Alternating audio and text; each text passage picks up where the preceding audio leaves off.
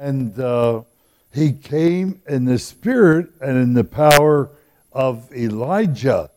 But the last chapter in this book talks about, behold, this is chapter 4, verse 5, last verse. Behold, I will send Elijah before the great and dreadful day of the Lord comes. And therefore, that means we've got to go to book of Revelation.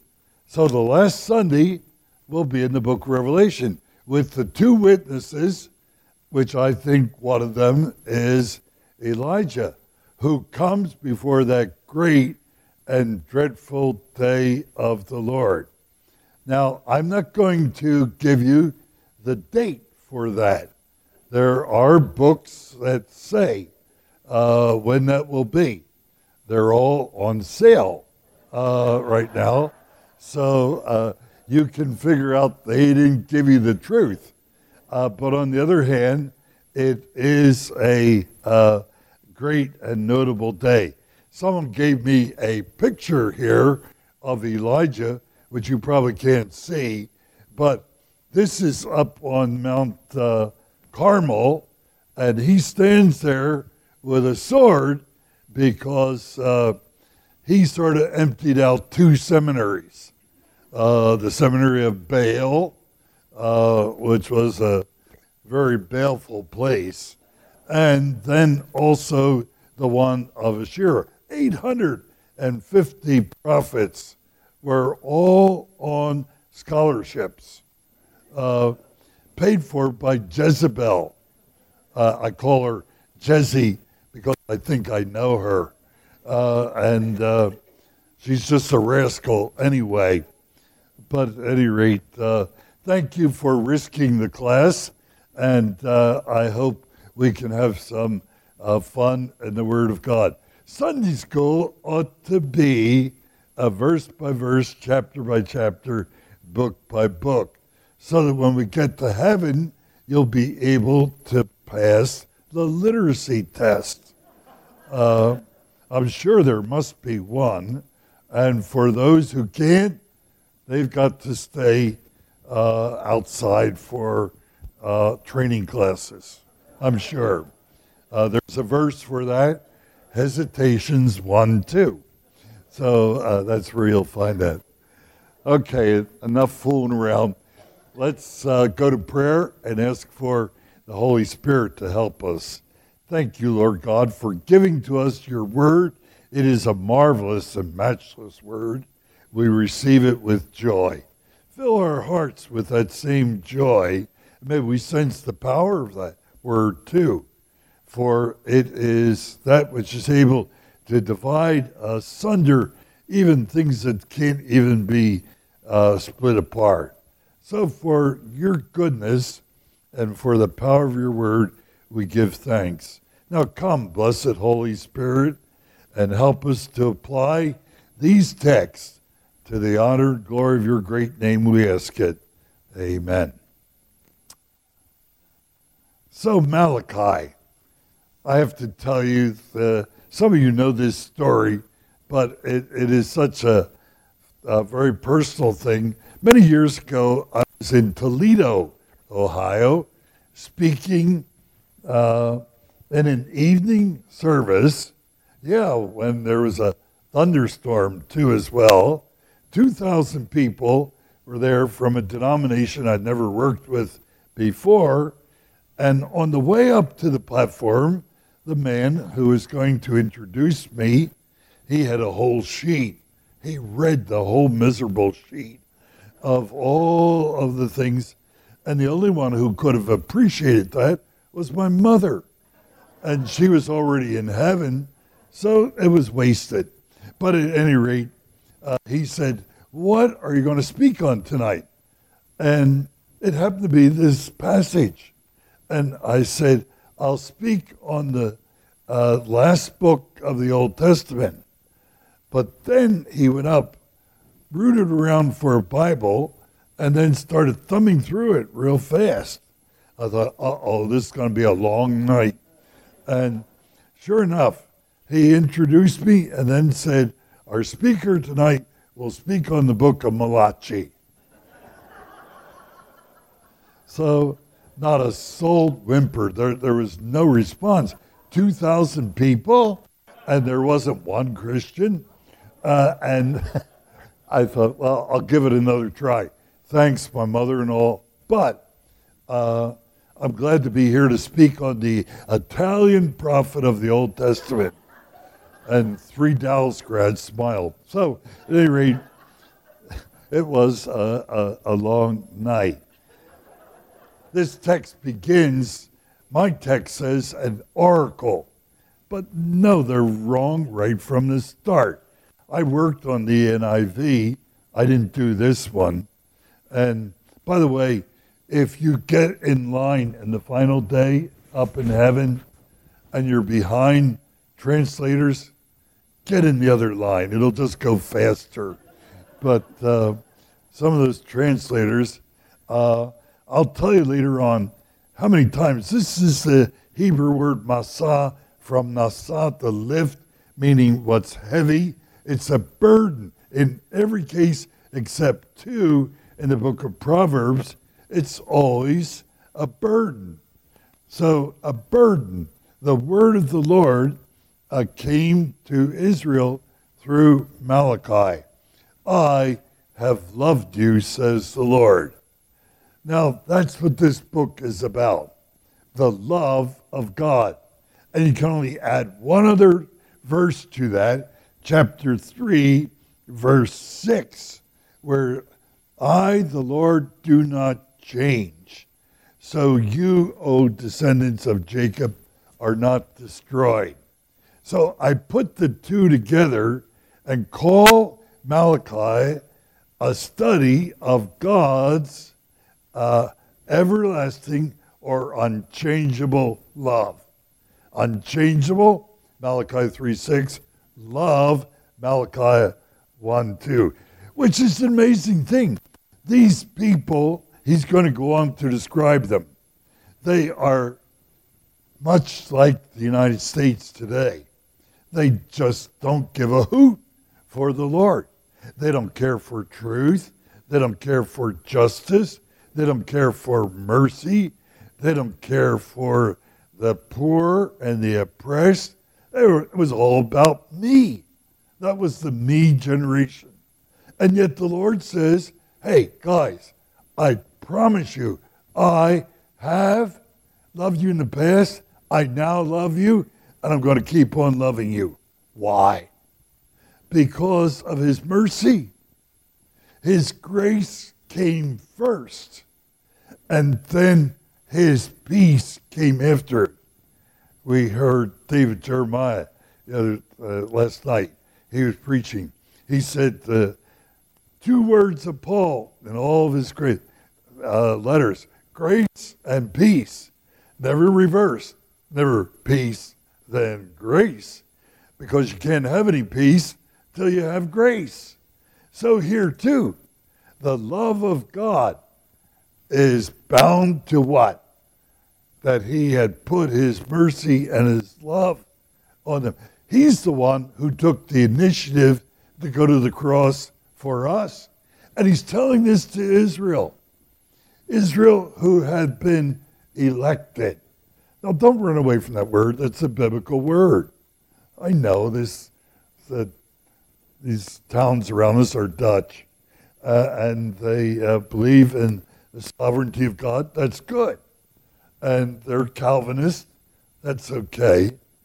Matter of fact, I found out when I went to Oregon, beginning of July, on July 3rd, someone asked me about Calvinists. They said, do you know why Calvinists set off firecrackers and all of their things on July 3rd, not July 4th? I don't know. Has that question ever struck any of you? I'd never heard of it before. But, yeah, they do that because it's doctrinal. It's a doctrine. Yeah, with Calvinists. I said, what doctrine? Oh, they said, it's the doctrine of predetonation. I think they stutter a little bit. Oh, well, all right. That was in the text. That was on the margins. But the great theme of this book. So the name of it means messenger or angel of the Lord. And its style is conversational.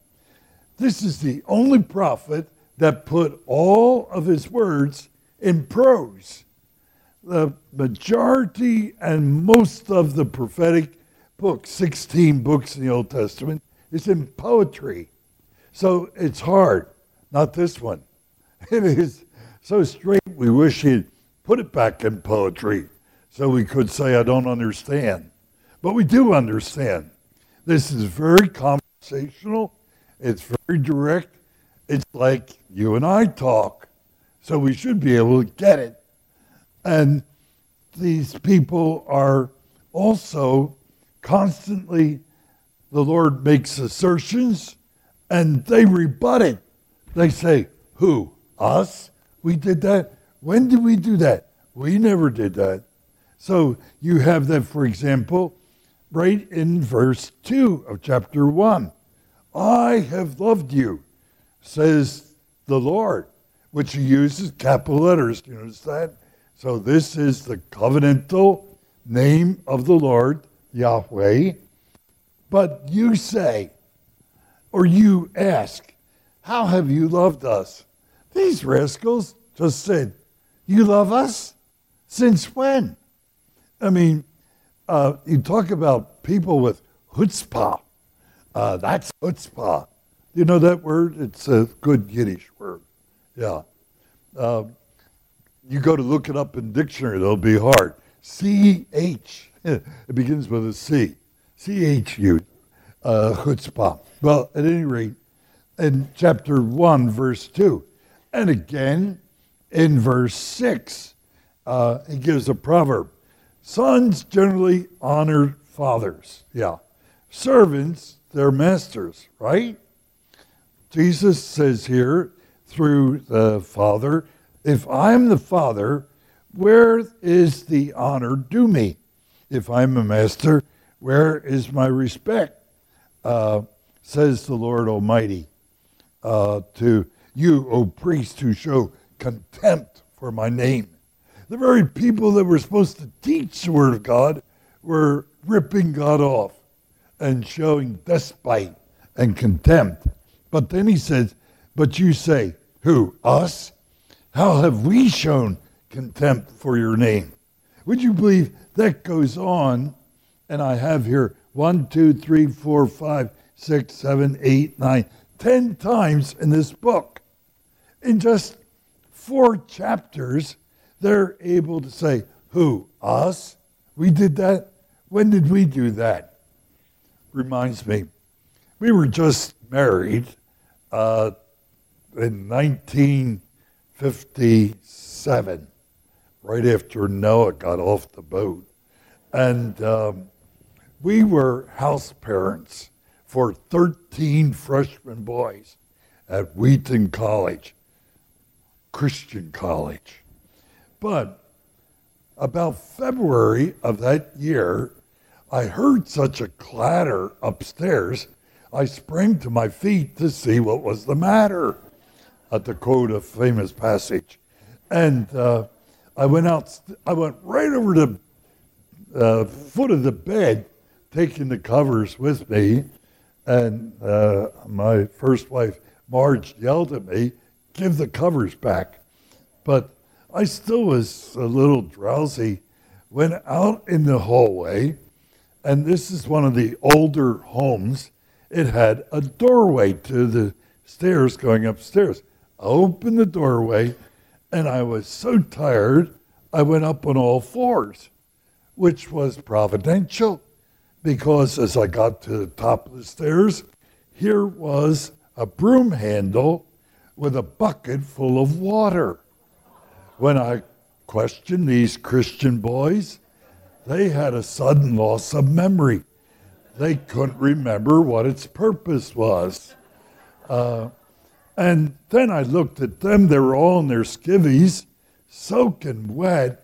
There were balloons all over. They were holding balloons full of water, and it had splashed up against the landlady's wallpaper, and so that they were like the psalm.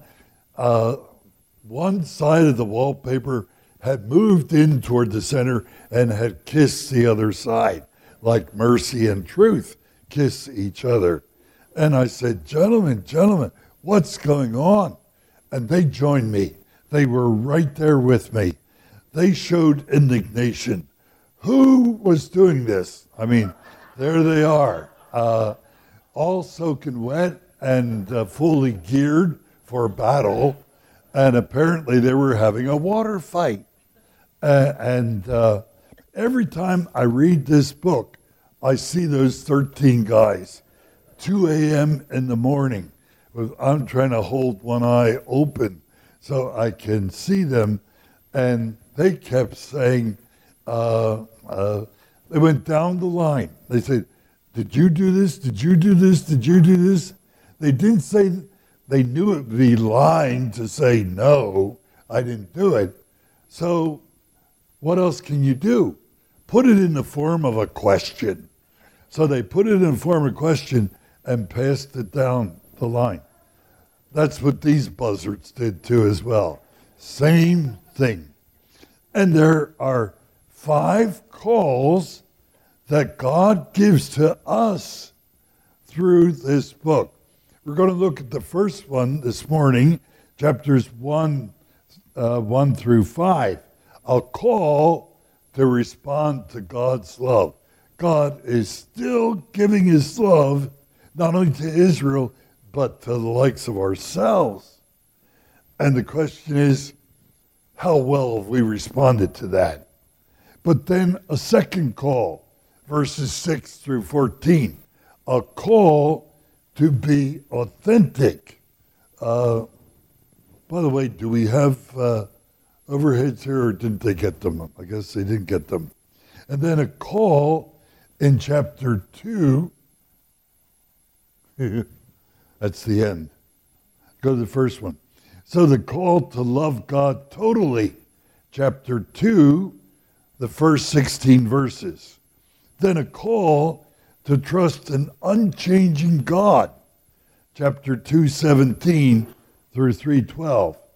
And then finally, fifthly, a call to take inventory, 3:13 through 3:16. 5 calls.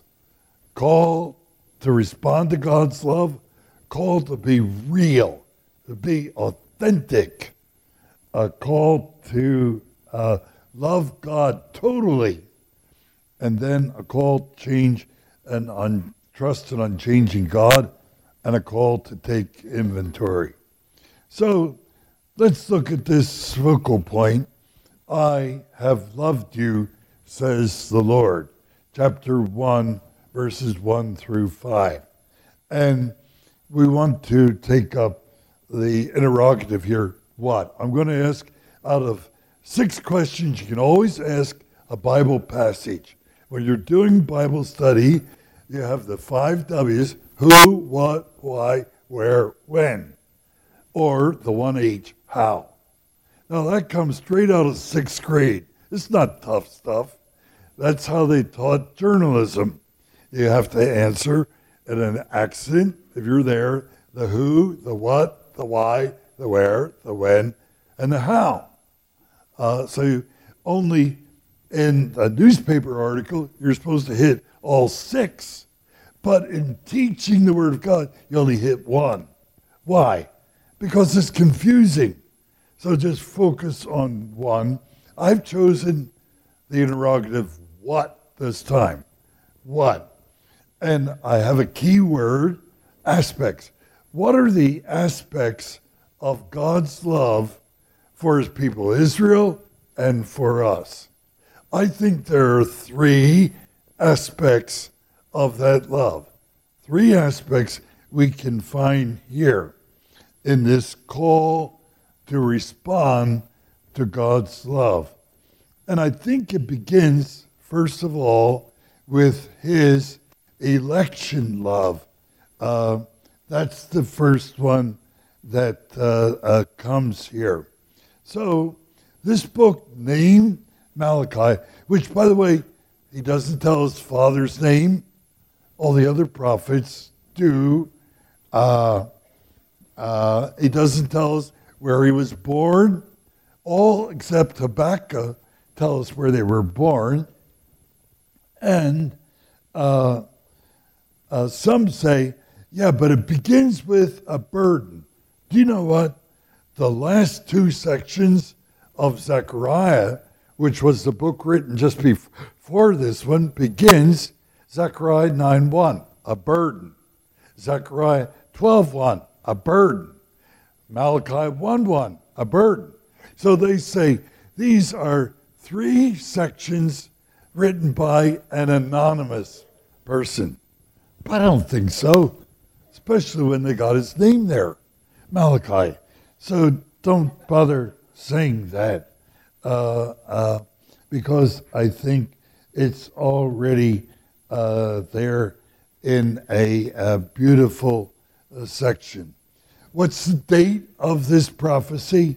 It's post-exilic, just like Haggai, Zechariah, and Malachi. And so there is a temple here because they talk about it in this book. So that temple wasn't put up except in Haggai and Zechariah's day. You remember they came back from captivity in Babylon, 538, began working on the temple. Book of Ezra tells us this. It was going well, but the old folks looked at that and they said, how in the world is it that we have this very small footprint of this building? We saw Solomon's building, and Solomon's building was a whole lot better than this. So the young people who were saying, yay, we're going to have a temple, and the old folks who said, I told you it was too soon. We shouldn't have built now. It's not the time. And they had such commotion, they stopped. And for the next 15, 16 years, they did zilch, until God sent Haggai and Zechariah along, two prophets who said, hey, get a move on. Put that building up. So they finally did. So we should figure approximately 520 BC, the last book in the Old Testament. And therefore, we begin our Lord's election love. That's the first aspect here. And the word to love occurs in the Old Testament 32 times, but 23 of those 32 are given of God's love for his people Israel. There are three characteristics of God's love. God's love is completely sovereign. There is nothing that comes close to it because no one comes close to him. He is beyond all descriptions of any quality or virtue that we know. So God's love is sovereign. God's love is unconditional. He doesn't put conditions on it. He doesn't say, if you love me, I'll love you. His love goes before our love and in spite of our mischief. He says to Israel, hey, in chapter 3, verse 6, I read, I changed not. Because I changed not, you're still around. You ever figure out why this world is still in place? It's because God's love. If God should have said, okay, enough of this nonsense already, I'm going to start all over again, we'd all be wiped out. And no one should ever have said, hey, wait a minute, unfair, unfair. On what basis? On what basis? The love of God trumps everything. And that's what we're speaking of here. It's unconditional. Thirdly, not only is it sovereign and unconditional, but it is continually personal. God's love is not way off and beyond. He is right in the process with us. C.S. Lewis tried to figure this out. If you haven't read any of Lewis, it's about time you did. And Mere Christianity is basic reading. For every freshman that came into Wheaton for many years, that had to be the first thing they read. And Lewis, typical style, he gave these lectures, remember, on the BBC during World War II. They invited him to say, what is a Christian? Can you explain it? So he wrote the book, Mere Christianity, following the BBC lectures, which were all broadcast in England, first of all. But in this book, he talks about 4 loves. He says there's love, first of all, of an artist for his painting or his artifact. They feel very much attached to it. They put their sweat and their effort into making that artifact. That's love number 1. It exists on that level, but it is certainly not personal. Secondly, there is the love of a person for their dog. My granddaughter just went all the way out to California to get a dog. She's going to teach out in the western part of the state, 4.5 hours from us out near Eau Claire. She'll be teaching high school biology and physics. And so she needed comfort. So a friend out in California said, come, I'll show you this little schnoodle. It's a combination of a poodle and a schnauzer. And it's just a 12-pound thing. That was it. And they got home, brought it home a day before, and that poor thing's getting loved to death. Now, we do have 2 other mutts in the house. They did not think this was a good idea. So they are totally against it, but no one was asking them to vote. So you have that second kind, but it certainly is. And they said, Granddad, hold the dog for a while. Get personal with the dog. Yeah, so I held the dog, and the crazy thing comes up, licks my nose, and he's trying to make friends with me. By the way, his name is Jack, of all things. I don't know, it's not a biblical name, but at any rate, so you can have an artifact, the love of an artist for his work, or the love of a man for his pet, his dog, or thirdly, the love of someone for their child. And what a delight that God gives to us children. It still is amazing to me. How is that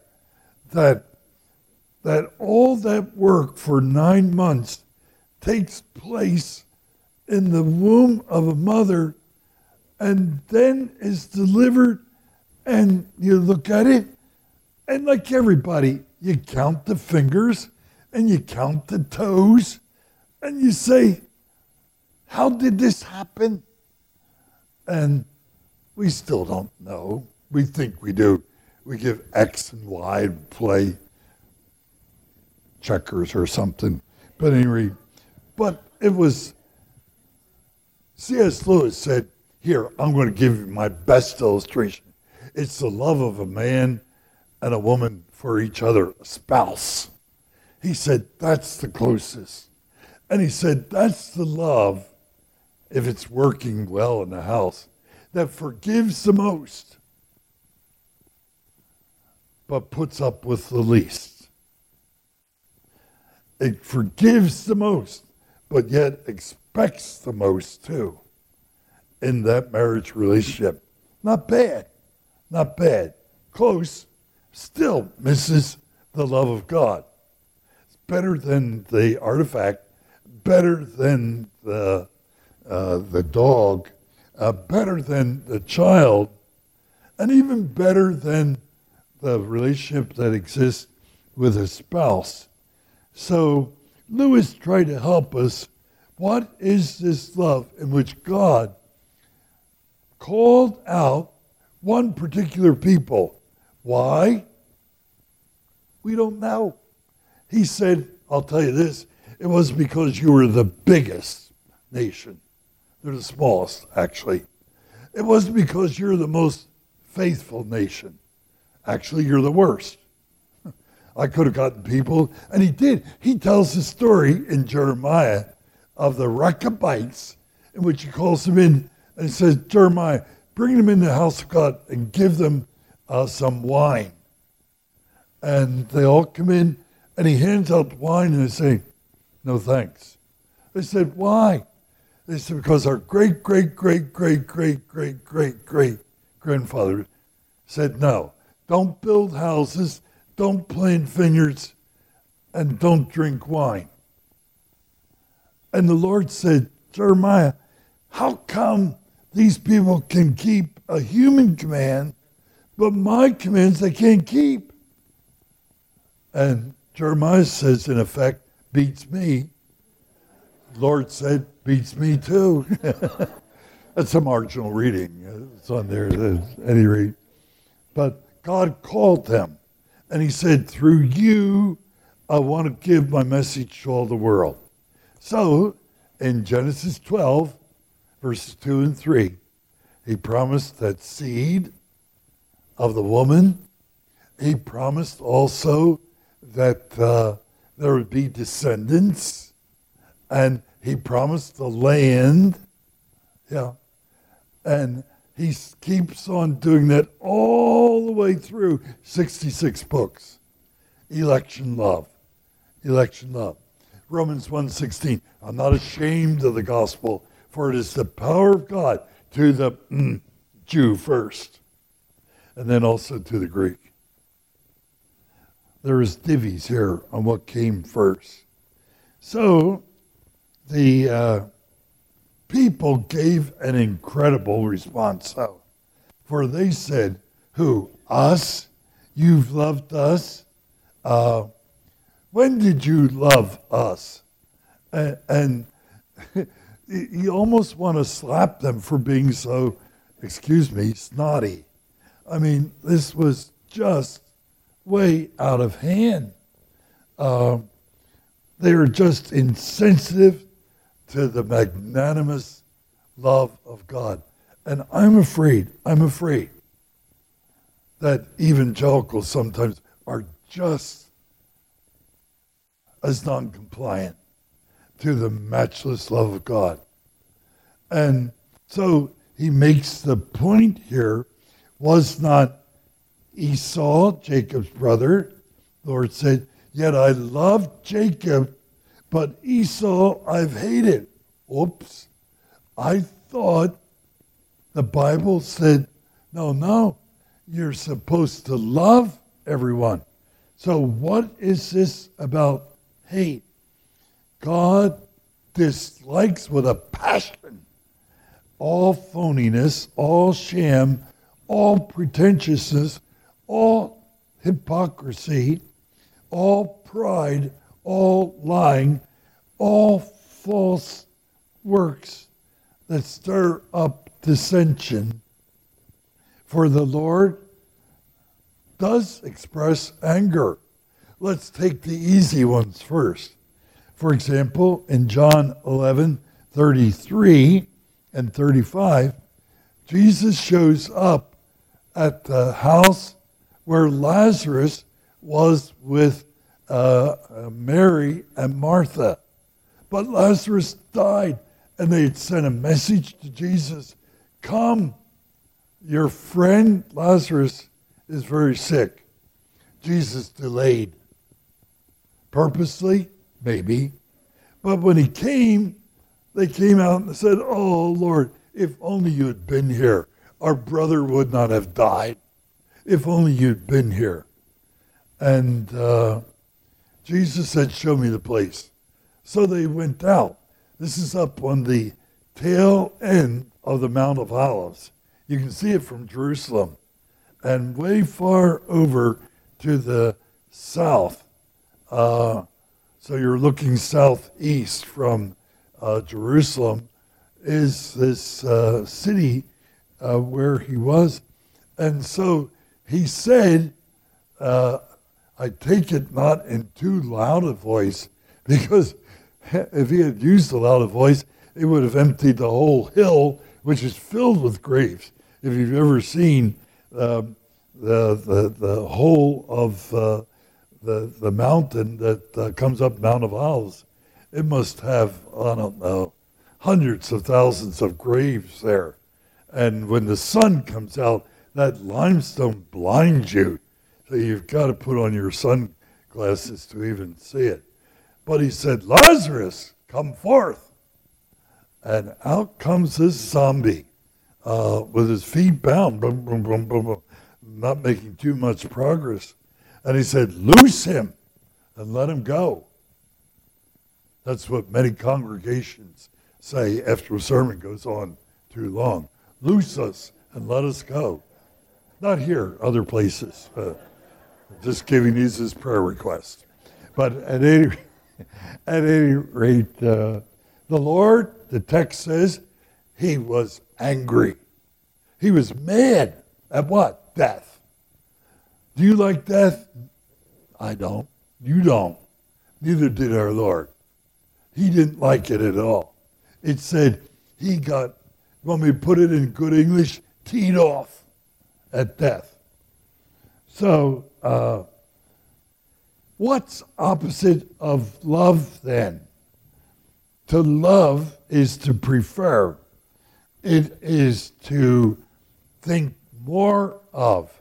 So Jacob have I preferred. Esau, he uses this word not in a psychological way, but in a preferring less.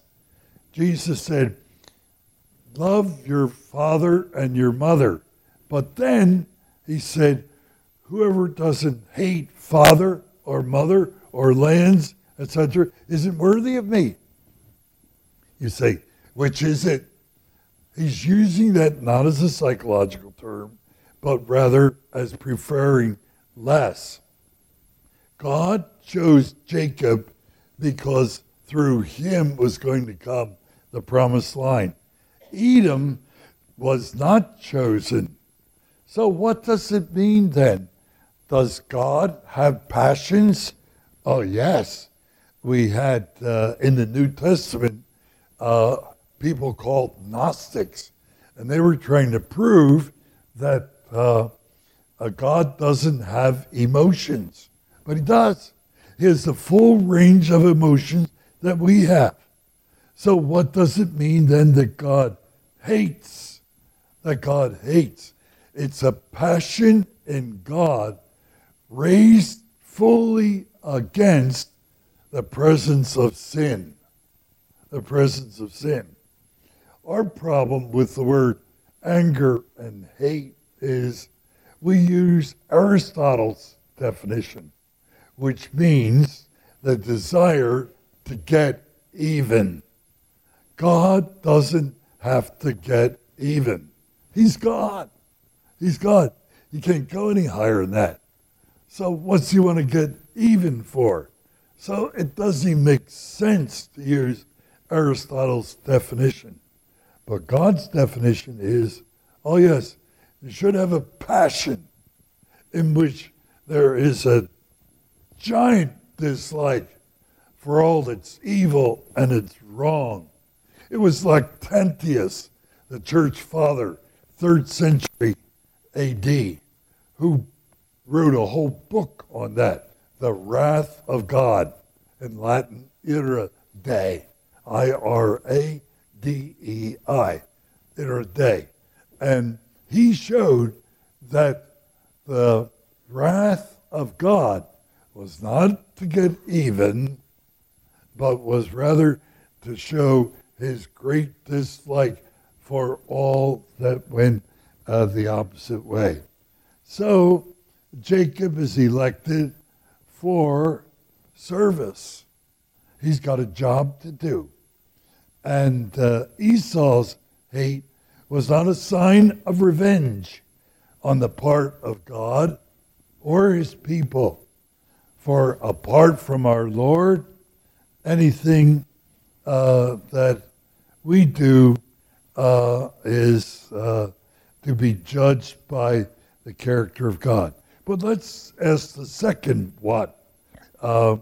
What aspect of the love of God can be seen in the third verse, last part, 3b through 4? And that's our God's justice love. Israel could have been consumed. We read that in chapter 3, verse 6. But it was the love of God that prevented that. We could have been consumed, but it's the love of God that prevents that. God keeps on calling. Just like God called Samuel. Called him once, he ran to Eli. Eli said, hey, kid, stop bugging me. Get back to bed. That's marginal reading. Second time he went, he said, go back to bed. Third time, but now even Eli, he gets it. He said, if that voice comes again, say, speak, Lord, for your servant is listening. Sure enough, the text says, Lord came and stood there as at other times. You imagine the high, holy God standing before the likes of ourselves, waiting for what? Our prayer. Waiting for our prayer. In Genesis 18, 20, when God visited, remember there were 3 visitors came to Abraham, and one of them obviously was the angel of the Lord, a Christophany, a pre-incarnate appearance of Christ in the flesh. For they treated them and they thought they were men. They ate food. Abraham prepared a meal for them. But our text says that the Lord, and it uses the word now, not an angel, which it had originally, the 3 angels came there, but the Lord came, chapter 18, verse 20, and stood there in front of Abraham, waiting for him to intercede for Sodom and Gomorrah and Admah and Zeboim and Bela, 5 cities of the plain. God waited and waited and waited and waited. What a loving God. What a patient God. What a Lord who is fully just. So Eden could have been laid waste. For you remember that he comes in an assorted way there, and the Nabateans ransacked Edom. Yeah, there was always a remnant. They left a remnant.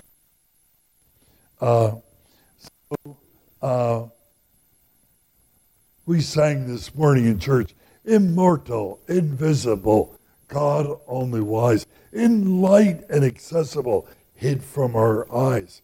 Most blessed, most glorious, the Ancient of Days, almighty, victorious, your great name we praise. And that's what I think we're coming to here.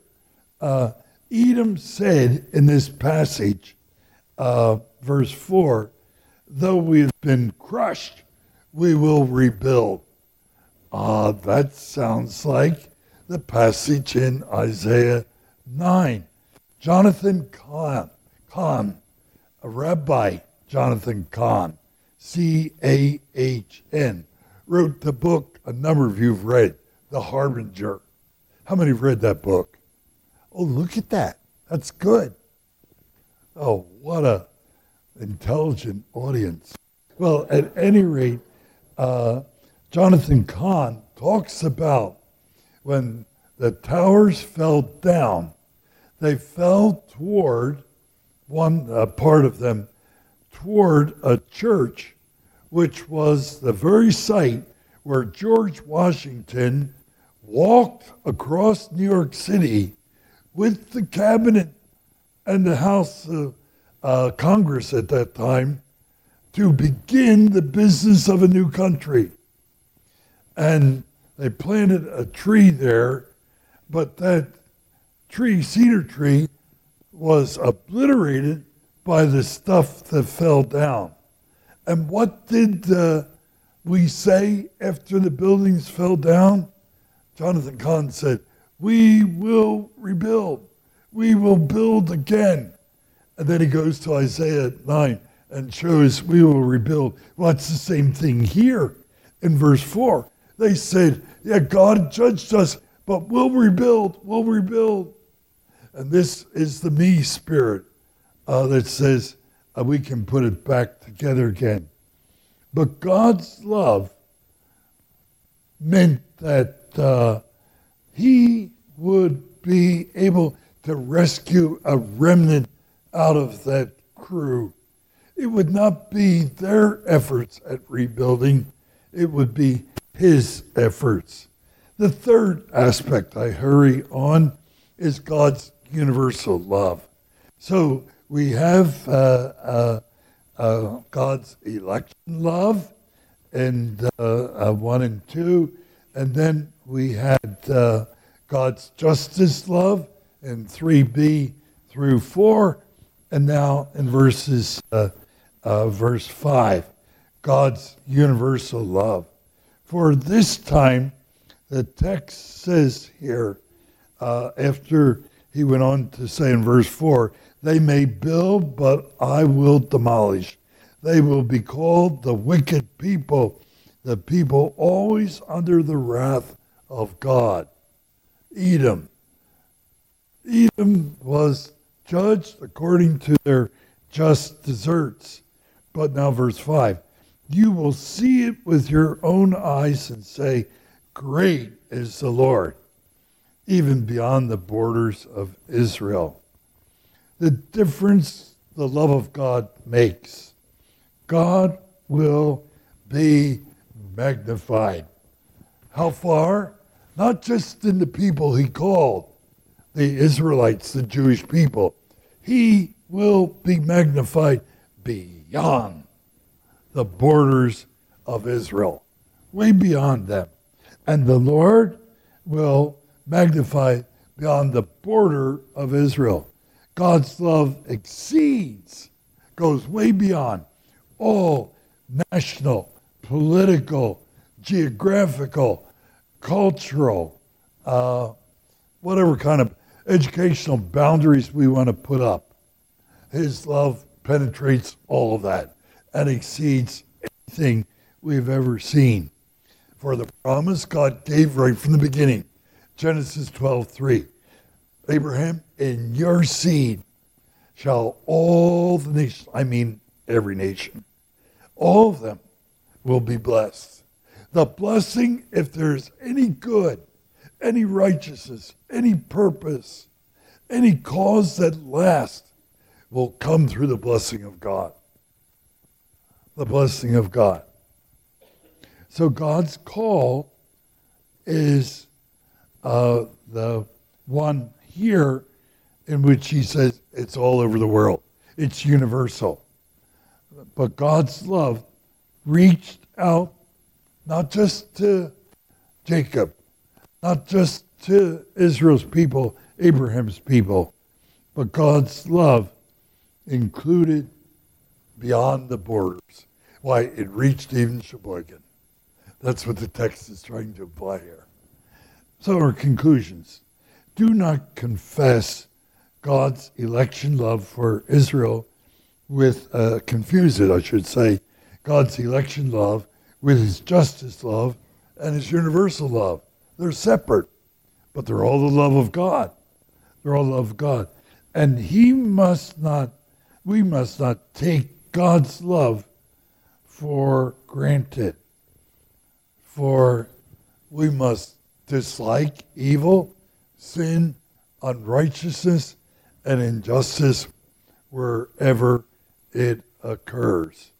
So, we need to think about some things here.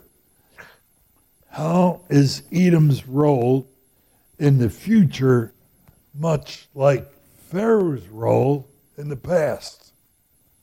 God called Edom. God called Egypt.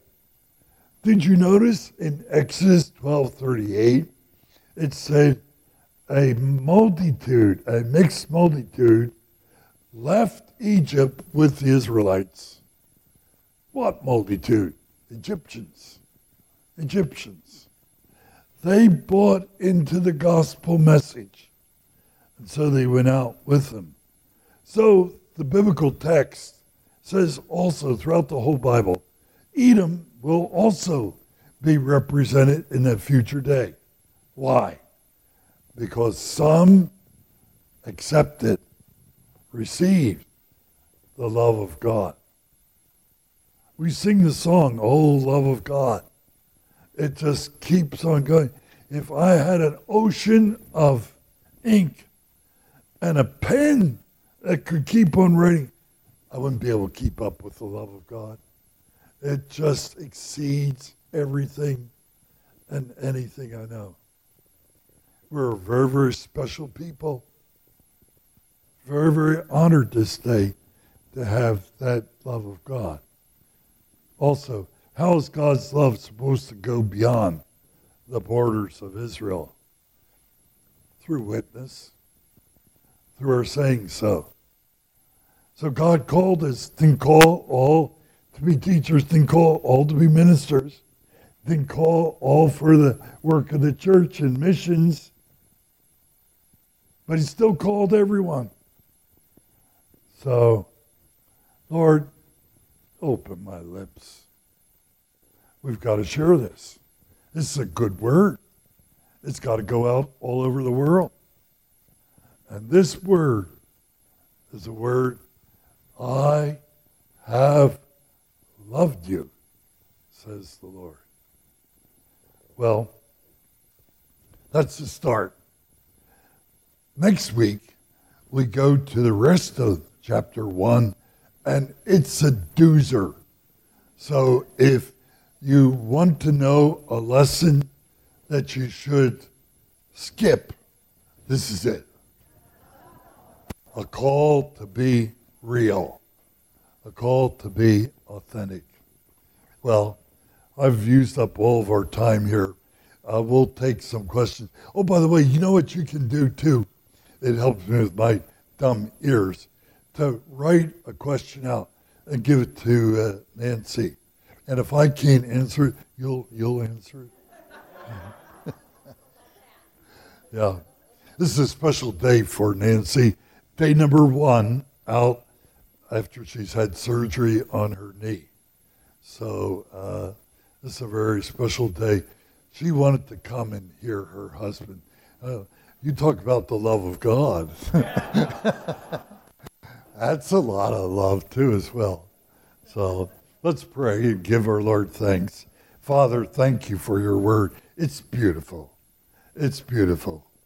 You say over and over again, you loved Israel and you love us, and your love keeps on going way beyond. the borders of Israel. So increase your effectiveness this very day. Do your work among the nations. We see it happening, Lord. It's gathering up quickly. I can't imagine how we were so blessed to be in days like this. But there it goes. And it almost is following verse by verse the Bible. Heavenly Father, help us to trust you. We must be going to see you very, very soon. So help us so to live. And we bless your name together. For it's in your wonderful name we pray. Amen.